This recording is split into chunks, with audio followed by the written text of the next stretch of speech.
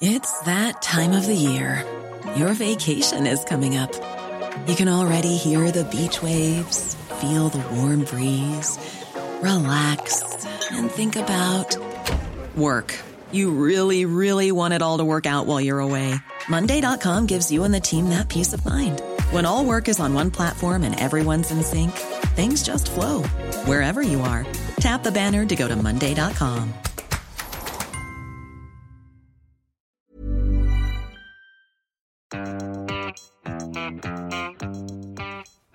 Hello and welcome to Commons People, the Huffington Post Politics podcast. My name's Owen Bennett and I'm joined this week by Ned Simons and Graham Deminick. The main story this week has been Tata selling off its steel business in the UK. The government has been criticised for not doing enough to help the industry, and Business Secretary Sajid Javid was actually in Australia when Tata's board met to make the decision in Mumbai. Jeremy Corbyn has been quick out the blocks, calling for Parliament to be recalled so they can grill the government on what plans it has to save what could be 40,000 jobs which rely on the steel industry in the UK. Before we start, let's have a listen to Sajid Javid before he got on a plane to come back to the UK from Australia when he was asked whether or not the government should renationalise the industry. Well, at this stage, given the announcement from Tata has just come out, it's important, I think, we talk to them properly and understand the exact situation, and we look at all viable options. I don't think that nationalisation is going to be the solution, because I think everyone would want a long-term viable solution, and if you look around Europe and elsewhere, I think nationalisation is rarely the answer, particularly if you take into account the big challenges the industry faces. But there are solutions, I think, to this once we understand the situation better, and we want to make sure that we explore all of them. Sajid Javid there earlier in the week. David Cameron also came back from his holiday to chair an emergency meeting today. The emergency meeting didn't actually have the business secretary there or the Chancellor, who was in Paris at a meeting of G20 finance ministers. But after the meeting in Downing Street, he came out and he also seemed to rule out nationalising the steel industry. Here we go. Well, first of all, we're not ruling anything out. I don't believe nationalisation is the right answer. What we want to do is secure a long-term future for Port Talbot and for other steelmaking plants in the United Kingdom. Now, this is an issue where I've had teams of ministers working for months to help this industry, to make sure that we procure British steel for our ships and for other vital industries in the UK. We've cut the energy costs of British steel, and also with others in Europe, we've made sure that there's proper penalties for those who dump cheap steel on the market. But this industry is in difficulty right across the world. There's been a collapse in prices, there's massive overcapacity, but we're doing everything we can. Graham, David Cameron's saying that the government are doing everything they can to support the industry. Now, the figure I said a minute ago is 40,000 jobs. There's about 17,000 directly employed at these sites. And they reckon that the knock-on effect in these communities will be about 40,000 jobs. What the government doing, and can they do more? Well, they could probably have handled it a bit better. Whether they can do anything, we've kind of been watching this for the last couple of days, and it's been a kind of, as you say, the only story in town. And as a result of that, you would have thought the government would have realised that it was the only story in town. The D-Day, the meeting in Mumbai of Tata executives would have been in the diary a long time ago. The government had no ministerial presence out there, kind of putting pressure, glad-handing, whatever. That was something that Stephen Kinnock... It's really bizarre, isn't it, not to have any government minister over there? As Stephen Kinnock, a friend of HuffPost UK, he was out there with a delegation. Not representing us. No. Do we own the steelworks now? No. I mean, he was out there in Mumbai, so you would have thought that a minister would have been out there given the kind of the enormity of the situation. So there was nobody out there, and at the moment there doesn't seem to be any kind of senior ministers in the country either. If you've got Cameron on his way out to Washington to a nuclear summit, he's just come back from Lanzarote. As we speak, it's 20 to 2 on Thursday afternoon, and Sajid Javid is still in the air, somewhere over making the it somewhere Pacific, over the Pacific, making his way back to the UK. George Osborne is in Paris for the G20. The kind of senior ministers who say they will do everything. And RDS has still resigned. Yeah, he's not right. Would do everything they can, in quotes, aren't even in the country. But that's why it's sort of so good for Labour, isn't it? Because the optics for Labour has been good. whilst all these other people are out of the country, Corbyn's been in Port Talbot. You've had other MPs like Anna Turley, who's the Redcar MP, where there's another steel plant.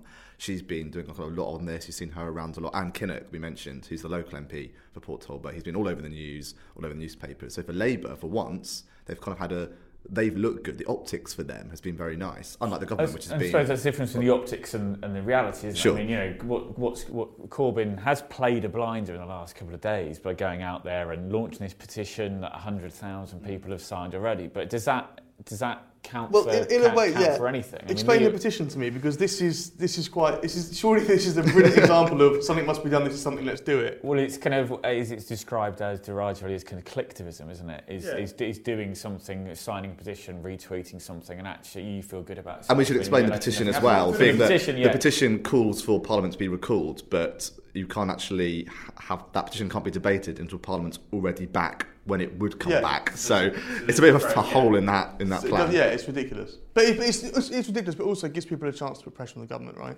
Right, and then okay. So the imagery will say the government haven't got it right. That maybe the opposition have. So the question is, well, what could either of them actually do to either save the industry or should they even be saving the industry? Before we get into that, let's have a listen to Jeremy Corbyn. He cut short his holiday in Exmouth in Devon, part of the world you know very well, Graham. We used to work down there and you're a proper journalist. And he put on his best jumper and went to Port Talbot, and let's have a listen to what he had to say. If we don't intervene to protect this steelworks and protect the other steelworks, we will have no steel industry in Britain. We will see a continual running down of our manufacturing capacity. We will no longer be able to call ourselves a proper manufacturing economy without a steel industry that goes with it. So our call to the government is intervene now to protect these plants, intervene now for the investment that's necessary and the future running of the plants and the future markets. Jeremy Corbyn there saying intervene now. I rang up the Labour Party office before we went on there and just said, can you just clarify, do you think that the industry should be renationalised? And they sent me across Jeremy Corbyn's words from earlier, which was basically saying, intervene, do something. But it wasn't actually calling for renationalisation, so I've not gone that far. Ned, you've been keeping an eye on the Labour response. I think everyone's saying that actually they seem to have done quite well with their response. Yeah, I think that's what we were just saying there. I think they've played it quite well. For once, it's been a good week. I think we've seen in the last few weeks, or more than that, whenever the government has a bad week, Labour seems to not be able to capitalise on it, particularly with IDS's resignation. In a way, they sort of messed up their response, I think. With this one, I think they've been playing it quite well. And it's a very serious issue for them. It's a good issue for them in a sense, jobs, and with the Welsh elections coming up as well. I think they've been having quite a good week. But doesn't it fall into the kind of something must be done category of kind of political? Sure. I mean, whether they can actually do anything is a different matter, but in terms of how they played it, I think they've done quite well. Let's just go back to what the government can and what the government can't do. And this feeds in to the EU referendum debate rather nicely at the moment. Now, one of the things the government, the people who want Britain out of the EU say that we can't intervene in our industry because of EU rules, and they point to something called the state aid rules. And the state aid rules are simply that governments cannot prop up industries or organisations that give an unfair advantage in the single market. So Italy, for example, has put €2 billion into a steel company in its country, and Brussels are looking into that. Same things happened with Belgium. So the idea that we could go in and just chuck loads of money at it under EU rules might not be allowed. The other thing that the EU can do is they can introduce extra tariffs onto the Chinese steel, which is flooding the market. So, for example, the US tariff is 236% on Chinese steel. The EU tariff on Chinese steel is 9%. Now, a few years ago, they came up with an idea to increase the tariffs on Chinese steel. Who was one of the countries blocking this? It was the United Kingdom. Sajid Javid, as recently as February, was saying he did not want to go down this route. He thought that increasing the price of Chinese steel would be bad for British industry. And it would be bad for consumers as well. Was that the point? There'd be knock-on effect for higher prices for actually energy and other things. So it's like you can't have your kind of cake. You've got to make decisions, I suppose, at one time and stick by it, haven't you? Absolutely. And there's now politicians. So there's the Brexiters are seizing on this as an example of hands being tied by the EU. What's funny is a lot of these Brexiters, Nigel Farage is one, a couple of Tory MPs the others, who are not saying that you should renationalise the industry. It would be nice to have the power to do it. But Tom Purslove, who is the MP for Corby, which is also facing job losses, road tested David Cameron asking him to partially renationalise the industry.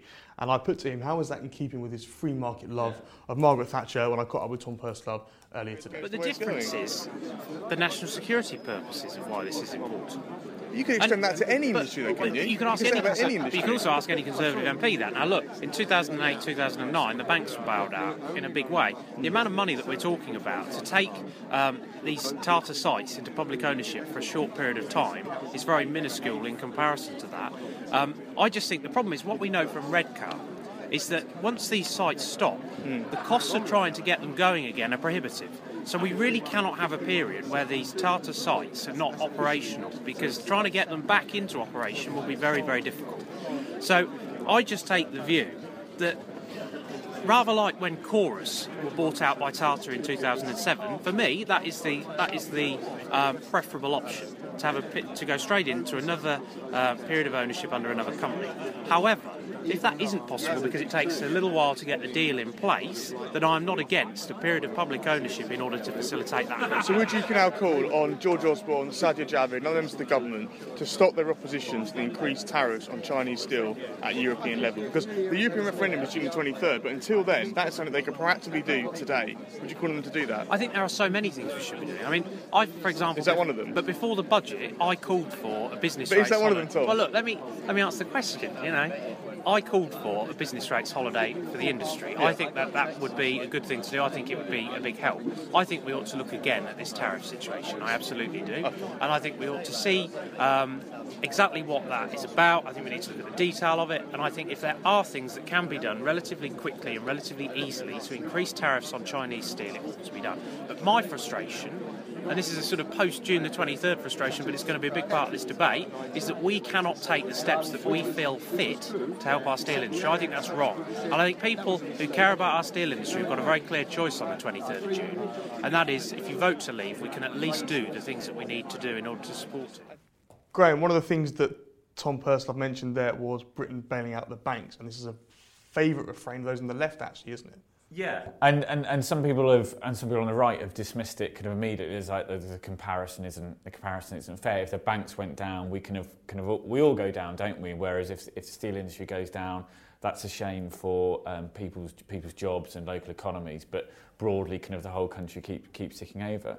But I suppose the argument on steel is slightly moving towards that direction, is it not? In terms of should we be looking at steel as not something that makes huge profits and looks after itself, but actually is something strategically important for the UK? I mean, in terms of national security, he does make the point about how it is vital that if we're talking about kind of, relying on overseas imports to create things, to create warships, to create whatever, if we literally haven't got the capacity to do that ourselves, is that not a dangerous position for us to be in the UK? So does that justify propping up something that isn't, that isn't kind of looking after itself This is almost like This is like a Benite argument, though, isn't it? This is a left-wing kind of, in many ways, right, Ned? I mean, this is hearing this coming out of the mouths of people who say that Thatcher's the greatest thing that's ever happened to this country. I mean, what's going on? Yeah, well, I think they kind of get away with it, as it were, because, as Graham was saying, it's about national security. So when you put to Tom there about the nationalisation, how does that sit with being a Thatcherite? But things like steel industry, it's infrastructure, isn't it? Same with the banking system. It's the infrastructure of the country, whether it's national security or whatever. They can say, yes, but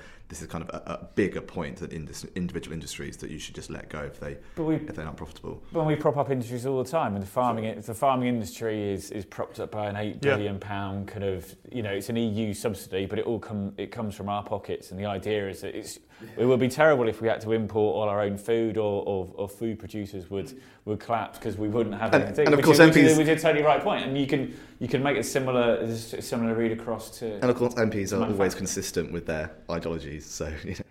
No, and I guess the danger for Cameron here is that if he says, I really want to help this industry out, but I can't because of EU rules, well, then that appears in every Brexit flyer till June the 23rd. And if he says, even if I could help, I wouldn't, then that appears in every Labour flyer for the local elections and the elections in Wales. So he's got a fine line to pick here politically, isn't he? Yeah, and that's probably why you're getting this kind of a mixed message from the government. Nothing's off the table except that. Yeah. Except that, but it was on the table earlier in the week. That was definitely an option. And actually, as we there was this mini summit this morning that Cameron called that made him look like he was the man for the moment, but what has emerged from that, apart from a few warm words?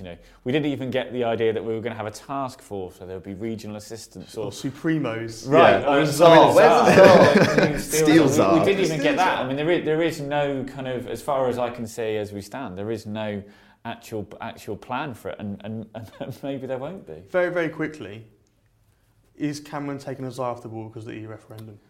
That's not quiz of the week, by the way. No, but possibly not. I think these kind of these crises that they have almost sneak up on them. There's similarities in the budget and the PIP stuff. They clearly, if they knew that was going to cause such a problem for them, they would have could have dealt with it. And if they knew steel was going to cause such a problem for them this week, they would have had something in plan. They would have sent somebody to. I wonder. I don't know if they're necessarily. They're kind of, are they being blindsided by Europe? I don't know. I just think these things are just not thought through. I don't know if they probably are distracted a bit. I don't know if they're completely distracted, but everything that happens is in that context now, isn't it? So whether I don't know if they if they're surprised by things, but when things do happen, it's all in this. It's all about Europe. Everything's about that referendum. That's surely what the Prime Minister is completely focused on, and probably most decisions he makes and how to tackle any issue is with that in mind. It doesn't take much to go. Have I got anything on next week before I go to Australia? Yeah. Yeah, there's a meeting in Mumbai I should go to. Yeah. All right then, I'll go. An army of special advisors it's to just be look in the so, diary. Do you know what I mean? Anyway, Graham, stat of the week. Yeah. So still no jingle. We're going to renationalise the jingle making process. Yeah, it's no jingle makers. I'm about to come up with my own stat this week. Just so. I'm sorry. Paul's off. I'll be doing his morning memo. Yeah. Behind. I'm having some work. Tiny little violin player. So the stat of the week is I looked into how a number of heavy industries have declined over the last 37 years. All right. You quite enjoyed it when you read it, didn't you? You haven't read it. And the steel industry falls under the category, according to the Office for National Statistics, stay with me, of basic metals. Okay. And in 1978, there were 386. Give your birth, wasn't it? 386,000 people employed in the basic metals industry. In 2015, that had fallen to 71,000. So that's a fall of if I got this right, 315,000 people who no longer work in aluminium's extraction since 1978. So I think that gives you a scale of the decline of traditional industry in Britain. So. Anyway, on to this week's quiz very quickly. This quiz is called Still Crazy After All These Years. And okay, right. And before I start, I got the steel puns from the TV show Remington Steel. And for our younger listeners... I've no idea what it is. I think Pierce Brosnan was in it. it. But anyway, it's a TV show in the 80s, and all 61 episodes had a title which was a pun on the word steel. Yeah. Some better than others. But anyway, so I've got the figures here for steel production per metric tons. By country in 2014. Can we just rattle through this? Yeah. And you've got to tell me, so the UK produced 12.12 million metric tons in 2014. If the country I say is higher, licence to steel. Yeah. If it's lower, still hanging in there. Okay. The puns are good because they're not yours. So okay, so we produced 12.12 million metric tons in 2014. Italy. Was Italy licensed to steel or still hanging in there? Is that what's the one that's lower? Still hanging in there. I'm going to say lower. Still hanging in there. Licensed to steel. I don't even know what this quiz is about, to be honest. You're right. In 2014, it produced 23.71 million metric tons of steel. All right, good. Kazakhstan. Higher. License to steel, I reckon. Go on. No reason. Yeah, what he said. It's a big country. No, 3.68 million metric tons. That's still hanging in there. Just one more. Taiwan. Still hanging in there. Lower. No, license to steel, 23.22 million metric tons. I think I know less about steel. Just a little bit of extra stats here. In 1967, we were the fourth biggest steel producer in the world. By 1980, we were the 14th. So you did have a stat of the week. That's quite good. And you didn't give it to him. I didn't. Yeah, it's good, then. It's better than Yeah. yours. It's quicker, thriftier. Anyway, thanks for listening. And next week, we're not here next week. We've got a week off, haven't we? Yep. I went- Recess. Yeah. And when Bennett is wearing no shoes. I'm not wearing any shoes, but I am wearing a t-shirt with my old band name on it. Cut that.